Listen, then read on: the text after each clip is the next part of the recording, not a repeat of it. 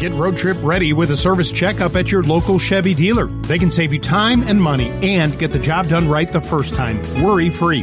Go to ChevyDriveChicago.com for current service specials or to schedule a test drive.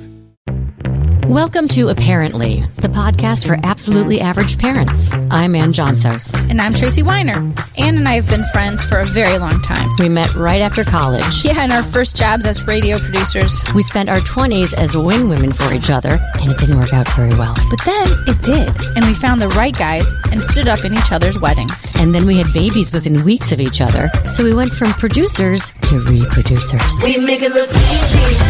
We make it look good. Which brings us to this podcast. We want to discuss topics that interest us and you, and provide some knowledge to other average parents. We're average, not experts. So we'll tackle these topics with people who know what they're doing. Yeah, we'll get the experts. And I fully expect to embarrass myself along the way. Yeah, after season 1, I'm pretty sure we already have. So welcome to Apparently. We make it look easy. We make it look good. When everybody sees it, they stop and take a look. So celebrate yourself. Celebrate. So celebrate yourself. It's gonna feel so great. Apparently, many parents, including me, probably need a reality check. Okay. We need a reality check to realize how damn lucky we are. Yeah. I know it's easy for us to get stuck in a rut as parents, feeling sorry for ourselves or overwhelmed with the pressures of parenting and family and husbands or wives. But this episode is going to be your wake-up call to stop and smell the roses and be thankful every single day for what you have, for what many have, which is healthy kids. Yeah. And today we're going to talk to someone else and walk in their shoes. Yeah. So, we've all had sniffles, we've had fevers, we've had a little bit throwing up, but we're talking about our kids don't have significant medical needs. They don't require home nurses or caregivers or hospital visits, knock vinyl. Yes. And endless tests and doctor's appointments, right? Yeah. Like the biggest thing that I really worry about is which camp I'm sending my kids to or who to invite to a birthday party. Or what they're wearing. So we're honored and privileged to talk to two parents today who are on the front lines for their family and kids every day. They're putting on their brave faces when they're scared, putting one foot in front of the other to fight for their daughter. Today, we welcome Kelly and Miguel Cervantes and their 7-year-old son, Jackson, who is a professional baseball player. The name Cervantes might sound familiar to you, right? That's right. Miguel plays one of the biggest roles on stage to ever hit Chicago, Hamilton. But today we're going to talk about their number one role as parents of a daughter with significant health concerns. Thank you guys for joining us today. Thank you for having us. Thanks for having us. So, full disclosure, my kids have seen Hamilton 2 times. You were the reason why my son was Hamilton for Halloween, and we just love the show. But to be honest with you, in my opinion, the real star is your wife. Well, listen, I always talk about myself in terms of like the monkey with the cymbals, right? So I want everyone to look at me, so that I can point to her. Yeah. You know what I mean? It's the Hamilton platform that I have been given allows us in our the unfortunate circumstance that we find ourselves as parents. The Hamilton platform has been a way that we can, turn this, pretty crappy situation into something positive or do something positive with it. So that's sort of the gift that we have with the whole Hamilton phenomenon. Right. That's a glass half full attitude, and I like that. Yeah. Your wife, I read the blogs, I watched or listened to a couple of the podcasts, which we'll talk about later, but honestly, you're just a badass. Truly. One foot in front of the other, right? That's exactly right. So can you tell us a little bit about your family and Jackson and Adelaide? Yeah, absolutely. So Jackson, as you said, is 7, and he is just a rock star and quite possibly has more empathy in his pinky finger than I think most adults have in their entire bodies, which interestingly is something that I have found in speaking with a lot of other special needs and medically complex families, that the siblings tend to just have empathy coming out of every pore of their body. It's a common theme that I found. And, Miguel and I had just celebrated our 10-year wedding anniversary. Congratulations. Thank you. It's been quite an exciting journey. And then 3.5 years ago, Adelaide entered our lives. And, it was a very normal pregnancy, pretty normal delivery. She shot out like a cannon. Lucky. Very different than her older brother, who we had to pry out. And, she was a little floppy at birth, and we were like, the nurses mentioned, she's floppy. And I was like, well, all babies are floppy. They can't hold their heads. Like, what are you saying about my baby? She's perfect, right? And we take her home, and she starts to lose a little bit of weight. Which can happen. But she lost well over 10% in that first week. And we realized that she wasn't strong enough to suck. So I was nursing, and I didn't know how much or how little she was getting. So we actually have pictures of Adelaide in a bowl on a fruit scale. Oh my gosh. Because we would weigh her before and after I nursed her so that we would know how much she was getting. You never, with breastfeeding, you don't know. You have no idea. I bottle fed, so I didn't know. Well, there was a period of time there where I was pumping and bottle feeding and then she sort of caught up, and we were like, okay, things are rocking and rolling. And then we take her in for her 2-month pediatric visit, and I have like horrible parenting amnesia where I'm like, how old was Jackson when he did that? Like, we all do that. Like, that's it's fine. Awful. And we go in, and the pediatrician was like, well, she really should be holding her head better. She should be trying to roll over, if not rolling over, like all of these things. And so she recommended that we see a neurologist. So we're living in New Jersey at the time. It takes 2 months to get in to see a neurologist, which unfortunately is not uncommon. Right. Pediatric neurologists, there's a shortage. It's Specialists, really hard. Yeah, it's hard to get in. So by the time we get in, Adelaide's 4 months old. She still doesn't have great head control. She's still not rolling over. She cannot sit up on her own. And we start doing a battery of tests, MRIs, and we start doing genetic testing. She gets a diagnosis of hypotonia, which is low muscle tone. And then at 7 months, she had her first seizure. And then... and how did you know? So Miguel was actually with her and witnessed a seizure. I got the call at work. Well, you think of seizures like you think, movies and shaking and convulsing and all these things. Like that's those are seizures. But we've learned very quickly that there's many, many, many different versions of seizures. So what I saw was just that was picking her up at daycare. We were going to. You were taking her to the doctor. We had and we were going to take her to the doctor and her face kind of went slack on one side, and I sort of freaked out, and the caregiver was freaking out, and I said, well, this is weird. And I said, it was happened for it seemed like minutes, but it was probably 15 to 20 seconds. Right. Sure. Face sort of rebounded, and then we went to the doctor and said, so we just waited, called her doctor, neurologist, and said, well, what do we do here? And so we just wait and see what happens. And we were actually scheduled for an EEG anyway on Monday. Which is going to be like the next test. The next test we were going to do, in the long list that the neurologist had ordered. So we do the EEG, which is, they stick the leads on their head and they measure brain waves. And we did an ambulatory one first, which means they hooked her up and we brought her home, and we did it for 24 hours. And then we bring the equipment back, and we get a call from the doctor later in the day being like, it wasn't normal. Mm-hmm. So come into the hospital. So we bring her into the hospital, and I'm working full time at this time.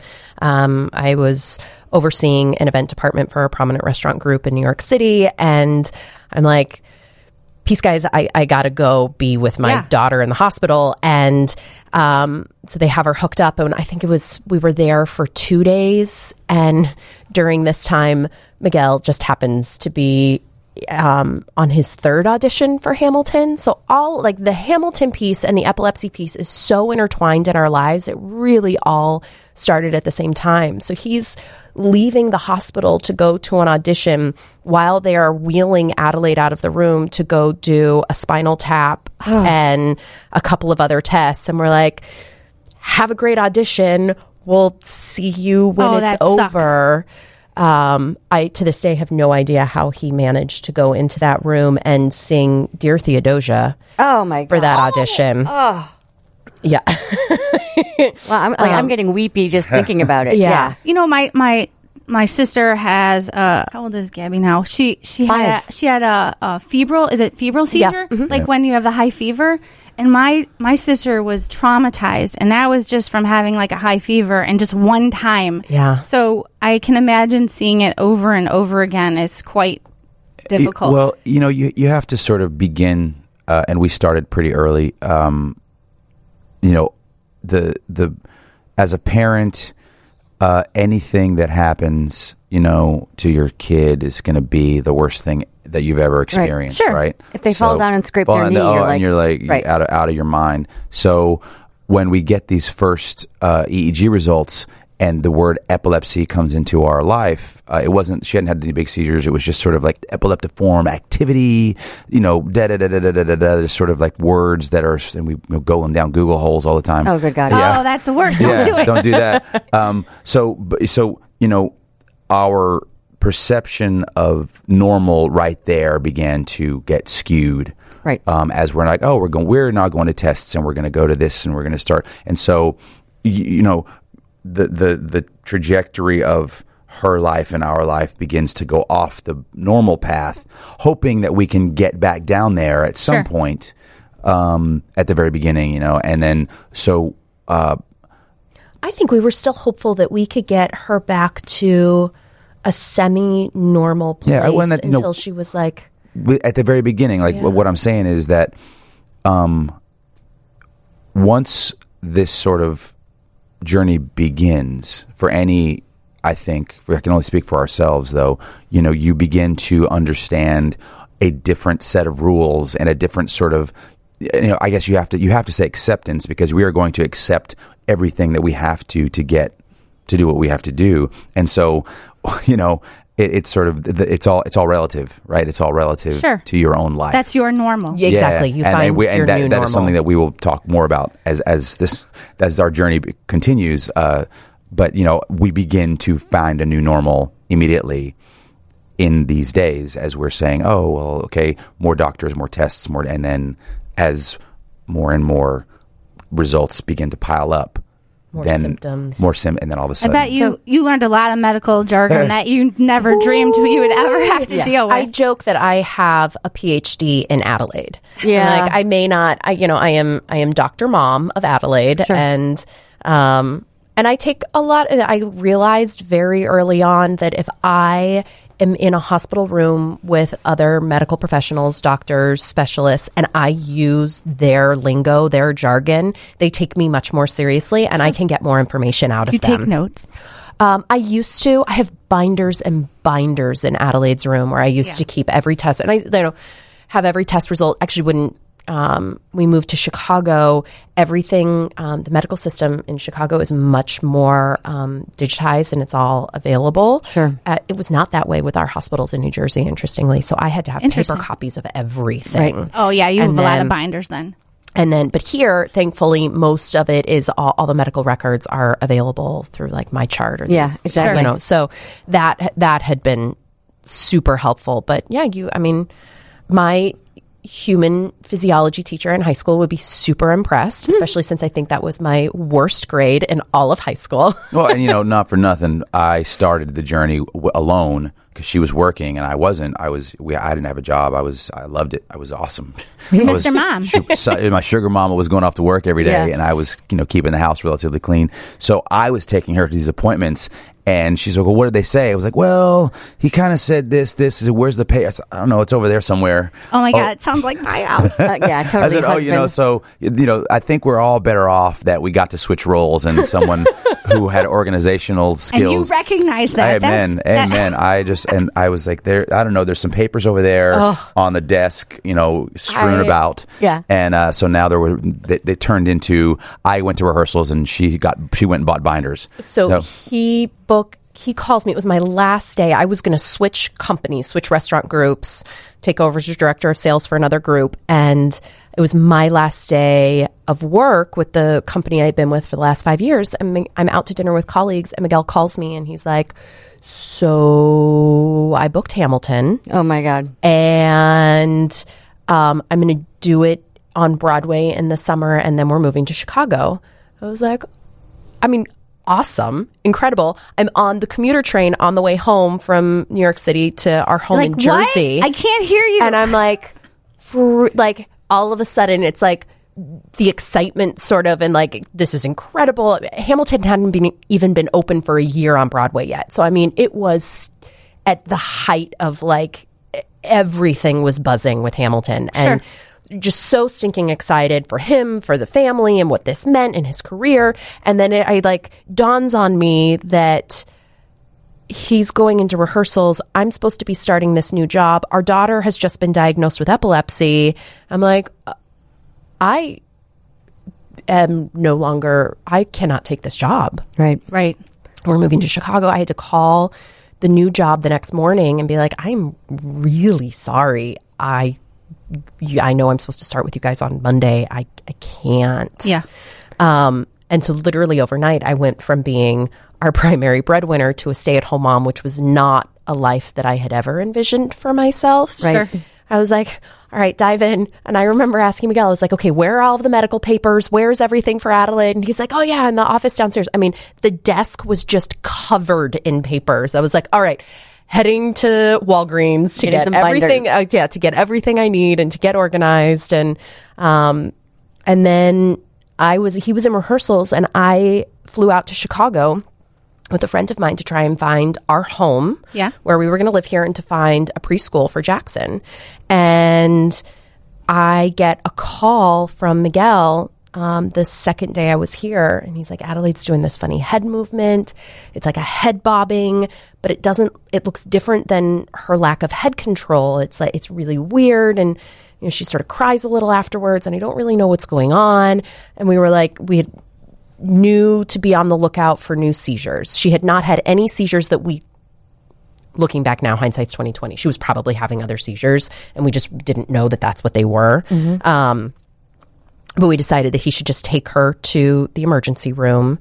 And at this point, developmentally, she was behind physically, but cognitively, she was there with us. She was smiling, she was laughing, she was making eye contact, she was holding objects, she was making progress in physical therapy and occupational therapy. And we had all the hope in the world that like we were going to overcome this. After that first seizure, we didn't think we had her on a medication. We were like, okay, she has, maybe she's not going to be an athlete, fine. But, she has the potential for a relatively normal life here. And then July 20th, 2016, they hook her up to an EEG, and they tell us that she has infantile spasms, which is a particularly devastating form of pediatric epilepsy. And I strongly, strongly recommend for all parents, new parents, anyone who is pregnant, go online, watch a video on the Child Neurology Foundation website, what infantile spasms look like. Technically, it is rare, but from my experience, it is not as rare as it should be. And it wiped our daughter clean. By the time I was able to get home 24 hours later, I took a cab directly from the airport to the hospital, and she was a shell of the little girl I had left behind. She had lost. So her mind was completely blank from... every skill that she had developed was gone. She no longer smiled. She no longer laughed. And she would get those skills back. Okay. It took time. We would get them back. 2 more times they were erased with infantile spasms coming back. We would get control. So it's like a roller coaster. Yeah. Yeah. And then a year and a half ago, inexplicably, not related to seizures, we lost everything again, and it's never come back. So describe a day in the life of Adelaide, Kelly, Miguel, whatever. We talked about you being a warrior. When you wake up and she wakes up, take us through the day. So it's interesting because Adelaide's condition is constantly changing. There's constantly new symptoms coming Name up. a year. We'll give you a year, and then we'll Like a month, we'll maybe. tell you about a day in 2016 tell- versus 17 versus 18. You know, I Okay. can tell you a day now. You know, she usually wakes up crying, like screaming, crying, like she's in pain right now. And I'll give her some meds to sort of calm her down and get her back to sleep. That's usually around like 5 or 6 in the morning. And I try and you know, stretch it out until like 7 a.m., which is when Jackson wakes up, and he'll come in and get me out of bed. And Adelaide has a whole bunch of meds that she gets at 7:30 a.m. And, you know, I get her out of bed if I can get her to wake up. Sometimes if she has had a bunch of seizures throughout the night, she just won't. I can't get her to wake up, and I just sort of let her be in her bed. She gets she gets her morning meds. All of her feeds at this point are through her G-tube in her stomach. She gets nothing orally. We had tried for a long time to try and get that back, and the risk of aspiration, and it's just not worth it. Our nurse comes at 8:30 in the morning and sort of takes over, and that was life-changing. It was about a year and change ago that I finally broke down and was like, I need help. That makes perfect sense. I mean, And that's a hard step for a mom to because a lot of times they're like, I got this, like, leave me alone. Well, and I like, was so stubborn because I was like, I'm not working. Why can't I take care of my child? But she gets meds at this point at 5 different times during the day. There is the meal prep for her food. Well, just to give you some context, the nurse comes in and she says, wait, you've been doing this? This is what I went to school for. Yeah. People go get trained professionally to do these things. Right. And she said, wait, What? you were doing all of this you know what I mean? So clearly she had taken on this responsibility. And, you know, me being the dad, or the other parent, but also trying to focus on this other thing that I was doing, you know, at night, you know, to sort of, I was not very helpful.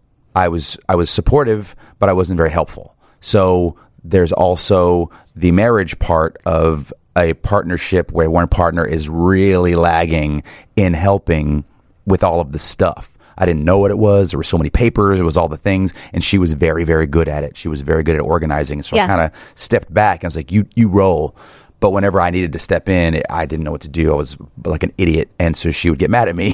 So that does not help. Just so you know, that happens in my house too. Yeah. And I'm pretty sure it happens in Ann's too. So yes, although that's I'm the very idiot. normal. Yeah.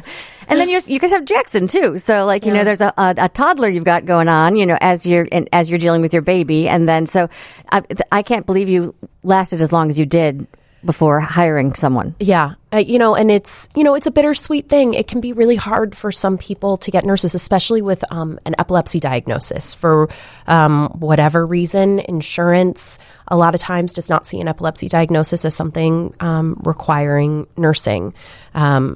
Which blows my mind, especially when you think about the cases of SUDEP, which has just, with the incredibly unfortunate death of the Disney star Cameron Boyce. Yeah. These seizures, these kids are really susceptible in the middle of the night. Right. We have night nursing now 2 to 3 nights a week so that I can actually sleep through the night. Yeah. Otherwise, we also have Adelaide. She's connected to so many monitors and alarms at night. So I know if she stops breathing, I know if her heart rate goes too low or too high. And right. But it can be a challenge.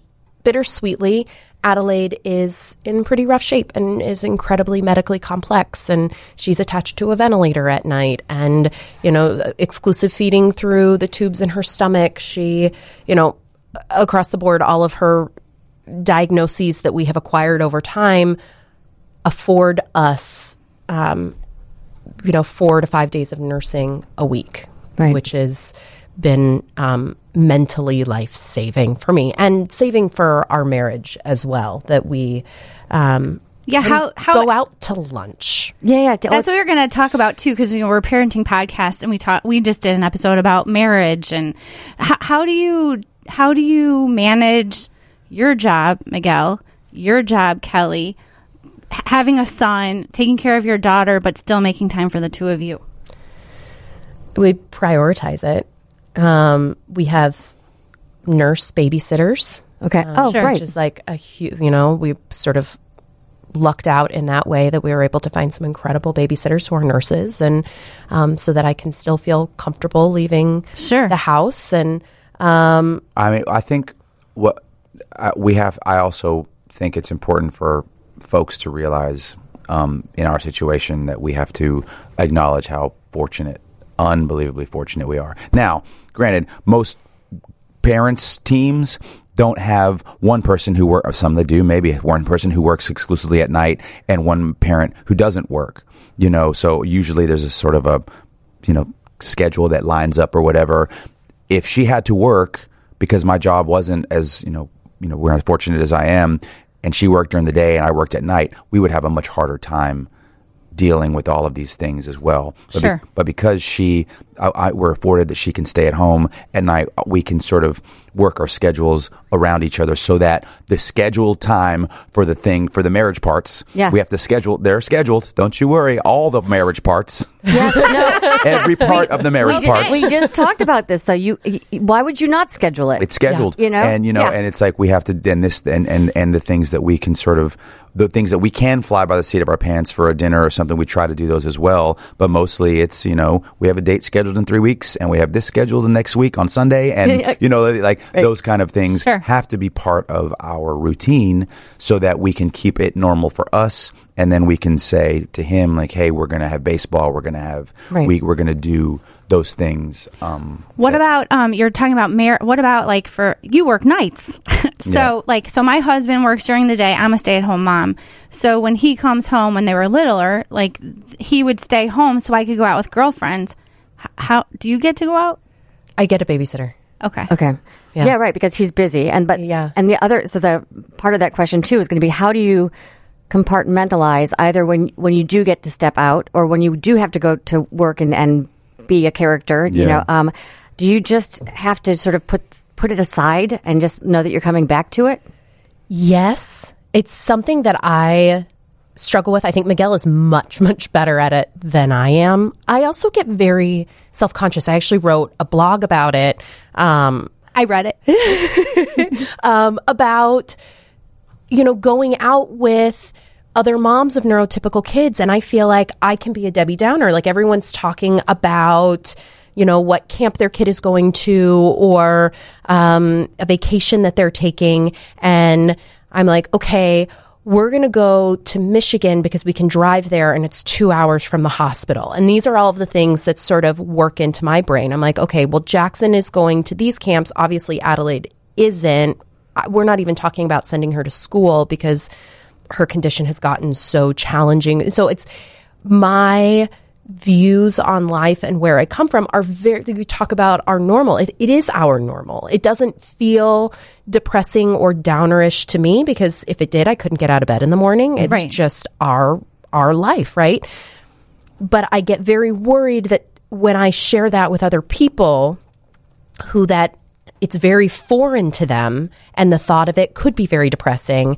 I get super self-conscious. Then you're like, oh, I don't want Kelly to come around with us because, and so in those where there's social settings where I do find those sort of issues to compartmentalize. Part of me is also very stubborn and ornery. And I'm like, well, this is our normal. And I do want to bring awareness to it because there are different types of normal for every family. And, maybe one of those moms has a kid who has some sort of intellectual disability or some disability that isn't seen or is on the spectrum or any of these other, and they don't feel comfortable talking about it. But if they hear me talking about our extreme, then maybe they'll feel comfortable sharing their normal. Yeah, sure.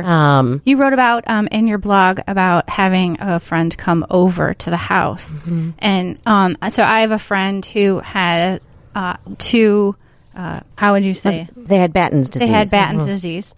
And going over to their house with the G-tubes and everything else, that's their normal. And she's cleaning the G-tube and doing and just talking to me at the same time. And it was like, seeing all the stuff for somebody that isn't around it, it can be a little like, wow, And I was just like, she was literally just talking to me like she was slicing carrots. I talk about that a lot with people who ask me sort of like what my viewpoint on it is. And, as a, typical parent, typical person, just person in general, you watch someone who is in a wheelchair or has some sort of, disability or special circumstances.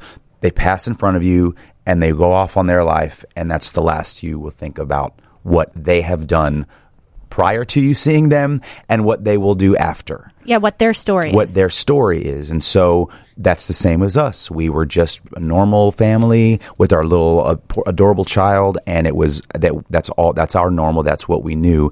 Now we know what our version of that story is from the beginning to the end, not just when you see them pass through your life. And so the understanding of what a parent has to do all day long, not just when you go out to dinner with them and sit and have a glass of wine. Yeah. Like, I'm in her environment. Yeah. I was in her home. And you sort of realize that the scope of what it is pretty it's pretty amazing, and yet it just becomes part of how you live your life. It's part of who we are. It's part of, the conversation that we can have with another parent. I do get aware that I have to sort of, we were having a conversation with a friend of ours who came over to visit, and she's cleaning syringes and we're talking about, and then, we had all of these sort of terrifying things have happened, and she has a little daughter and she's 2 years old, and she said, I'm sorry, excuse me for a second. And she goes in the bathroom and starts crying. And I said, oh crap, sorry. Like, we didn't take into account that this is not a normal conversation that you have with and you had already parents. Been there. You've already had that, you already had that cry going to the bathroom moment, and she just was having it right there. Oh, please. I have go into the bathroom and cry moments at least once a week, where I'm like, this is really effing hard. And, and so I still allow myself those moments, but then you pick yourself up off the shower floor and keep going. Right. Well, and one thing you talked about at the very beginning was the empathy that your son has, and that I think probably you have gained too, because now, and I remember vividly seeing someone in a wheelchair, and he was crossing the street, and I was like, he's going against the light. And my dad was like, God bless him. Let's say a little prayer for him, okay? And I was like, because I was not empathetic, right? But now when you see someone who has different abilities, special needs, whatever it is, you see that person. And I think that talking to you, one of the reasons we're so excited to talk to you is that we want everyone to see the people, not just as they go by, but to think about what their stories are, beginning and end. That I think is one of the most important things that I've learned through this process outside of our bubble, is to see someone who's having difficulty walking or who is clearly developmentally in a different place. And that's who I want to talk to. I want to talk to that mom. I want to talk to that kid. I want them to know that I'm comfortable talking to their child, whether or not the child can look at me or talk to me or respond. You know what I mean? And those kind of those interactions with, Hamilton fans that I can have. Yeah. I'm not one to sort of, when people are like, oh, can we have a hug? Can we have a hug? Can we have a hug? It's like, it takes a long time. There's a lot of people in the autograph line. But if someone who clearly has some sort of, disability or something, I'm in there. I get in there first because I feel like you just made their day. I understand that you have a connection with. And there's a personal connection as the Hamilton fan thing, but also as a parent, as a person, as a human being. Right. I understand the story a lot more than most. Yeah. And I feel like if there's a world in which we can help, if Kelly more than me, but can help people understand that those stories should be talked about and should be heard and should be, investigated and learned and some more empathy spread out, couldn't hurt anybody. Not just what's happening in your with your doors closed, but out in the open, talking about it and making it comfortable. And my kids at their school, they call it upstanding. You stand up for the people around you. You stand up for the person who might need you or whatever. And so by modeling, by upstanding, then maybe someone who wouldn't have thought of it, they might be like, oh, I should look more closely at people who have special needs. I should look more closely at the people I've been ignoring, right? So that's a wonderful message that you guys are giving us. So tell us about Cure. It's such a random small world. So the restaurant that I was working at, this was before Adelaide was born, I coordinated and put together their New York City fundraiser. And I knew nothing about epilepsy. I knew nothing about Cure or the Axelrods. And should we say what Cure is? Just so, yeah. So Citizens United for Research of Epilepsy? Research in Epilepsy. Yep. So it was founded by Susan Axelrod, who is my hero and mentor and just the strongest woman I think I have ever met. She happens to be married to David Axelrod of Obama fame. Yes. But she is a powerhouse in and of herself. She is, to me, one of the original warrior moms. Okay. So she founded Cure because she realized that there wasn't anyone doing any research into epilepsy. At all? At all, for the most part. I mean, Is it very considered minimal. a rare disease? Epilepsy in itself is not. 1 in 26 will be diagnosed in their lifetime. Well, and let me tell you something about 1 in 26? That's a lot. will have seizures or have some sort of seizure disorder or something like that. And now here's the kicker: epilepsy is not the diagnosis. Epilepsy is the symptom of something else. Epilepsy is what you call something that happens when there are lots of seizures. A lot of times here's the other part of this problem is that we learned very quickly in those early days that what they can do for seizures is so limited and terrible. And the drugs are awful and the side effects are worse. And, you expect a doctor, when you go to the doctor these days, to say, here's what the problem is.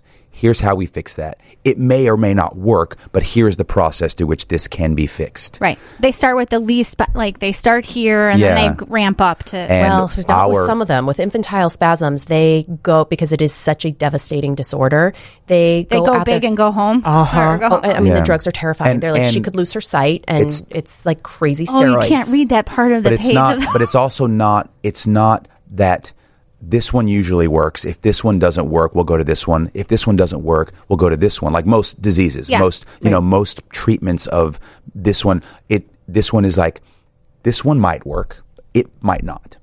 This next one might work. It might not. They're throwing stuff up at the wall and see what sticks? Because every kid is different. Every case of epilepsy is different. All seizures are different. Infantile spasms looks different in different kids. It responds differently to different drugs. So we learned very quickly how much work needed to be done in the treatment of epilepsy, which is why this sort of became such an important part of our lives. But it's also because the epilepsy is the symptom, but then to find the problem, the actual underlying problem, is another whole. 60% of people with epilepsy don't know what is causing their seizures. Ugh. How do you treat something when you don't know the why? Genetics, chromosomes, injury, all of these different can cause seizures. The hope is that with the all of the research that's being done in genetics, that number will start to come down as people start to be able to get genetic diagnoses. But we are still so far from, they're like, okay, you have this one gene that is, or a variant of unknown significance, but they still don't know necessarily what that gene does or why it's impacting. They still can, in most cases, they cannot look at that gene and be like, oh, well, you should do this drug and it's going to make the seizures go away. Like it is incredibly underfunded. Cure is the number one nonprofit raising money for epilepsy research. They've raised $60 million in 20 years, which is great. But $60 million in 20 years, and that's the number one organization raising money for research. Research is really expensive. And it's expensive. That's like really, drop in the bucket. So there is an incredible need there. And epilepsy is one of the earliest documented disorders that there is, but there has always been intense stigma around it from, thinking that people were possessed or, seizures are scary to watch and people don't understand them. And so, there is a lot of stigma around it and sort of, there's some great organizations that have broken through that. But, our sort of thought is that, wouldn't it be great? You don't need to deal with stigma if you can just get rid of the seizures to begin with, if you can cure epilepsy. Right. So you're a fellow podcaster too. You have a podcast called Seizing Life. Yeah. And, we're a parenting podcast. I was looking at and listening to a couple of the podcasts. You cover a lot of the same stuff that we do. Yeah. It's just from a slightly different angle. We do, because I am a mom, a lot of the topics that I gravitate toward are more, the super moms, the super caregivers, recommendations for parents taking care of their kiddos. But we do a lot with different treatments. We've done episodes on surgery, on vagal nerve stimulators, which actually after recording our episode on that, we decided that, okay, we need to go do this for our daughter. Yeah, so do you learn, so Ann and I learned so much stuff. Our whole premise is we're absolutely average and we go and get the experts. So when you do the podcast, do you walk away and you're like, hey, Miguel? Absolutely. Every single time. I feel like I walk in there with sort of, probably slightly more knowledge than the average epilepsy parent. But I learn so much every single time from our hosts, whether we're talking about advocacy or treatments or experience in schools, or post-traumatic epilepsy, which is there is a huge problem with our veterans having epilepsy when they come home. There's just, the topics are endless, and I have learned so much, and it's been a really great way to raise awareness, both within the community and outside of it. And, I think our hope and our mission is that if we can elevate epilepsy, given the platform that we have, then hopefully that brings more money for research. And there's only so much we can do to help our daughter. But this gives me purpose. Yeah. And this work fulfills me in a way that I never could have imagined. Yeah. I can't imagine, but I know from my friend that it definitely drives you. It's like something that, it's like, what? That's just normal for me. I'm going to do this, and I'm going to do this for my daughter. I'm going to find a way. Yeah. People always say, they're like, how do you do it? You're just so strong. And I'm like, well, we don't have a choice. Right? But also, and one thing I think that's really important to bring up is Adelaide is an amazing, amazing little girl. And she is just the strongest human being, what she has gone through, and she keeps fighting. And yes, it's hard. We've lost her smile. We've lost her laugh. She doesn't make eye contact with us anymore. But she looks in our direction when she hears our voices, and she's still fighting. And I tell her every day, I'm like, I'm here with you, and I'm going to fight alongside you as long as you keep fighting. And she does. She just keeps fighting. And she has inspired us. She's inspired so many other people. She inspires her brother every day. You can't see him, but he is dressed head to toe in purple, which is the epilepsy color. He knew we were coming here today to talk about her. Nice. And so he insisted on wearing the purple epilepsy color. And, she has given us so much. And I'm just so grateful for her and for what she has inspired in our lives. She's just... He can inspire, I think, a lot of us. Sometimes it's hard to look at your child or any child as to say, how terrible this is, or how hard this is, or what a bummer.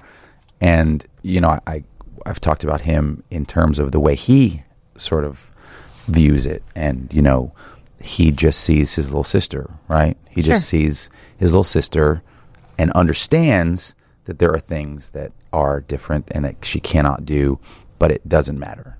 Right. And if I think maybe we all could learn a little bit, or they all a bunch of old jaded, crotchety adults, about how to look at kids like this, like that, through his eyes. It's a better way to see.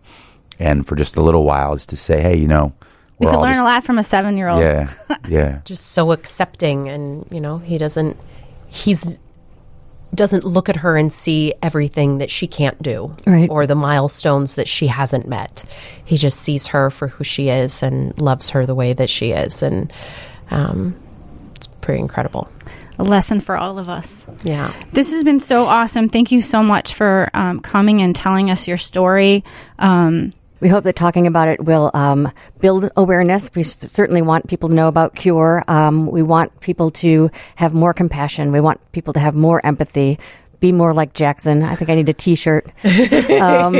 And so we really appreciate you telling your story and letting us share it with our listeners. Yeah, I think that even because, we have kids that don't have medical issues, and by the people out there listening, maybe they'll feel less alone at home. Like when they know that there's other people out just like you that are out fighting for their kids every day, and their normal, it doesn't look like my normal, but to be comforted and being able maybe to talk more about it with their friends when they go out for wine with their girlfriends, like you said, that would be a step in the right direction, probably. Amen. Come check out my blog, kellycervantes.com, because that's where I'm always trying to build community and bring those moms in rural Georgia who don't know another family like theirs. We're very blessed that we're in. You live in a big city. We live in a big city, and we have an incredible special needs community and so many friends that are walking in similar shoes to ours. But, to those families out there that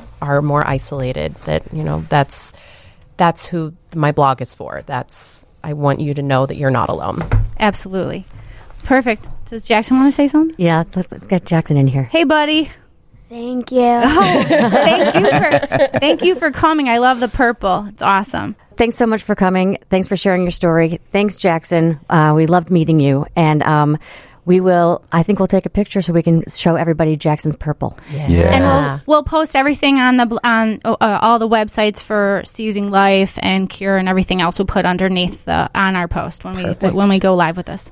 Thank you so much. Thank you, Thanks, guys. So apparently, parents of special needs, medically fragile kids go through a lot of the same emotional roller coaster rides that we do, but they might just look a little different.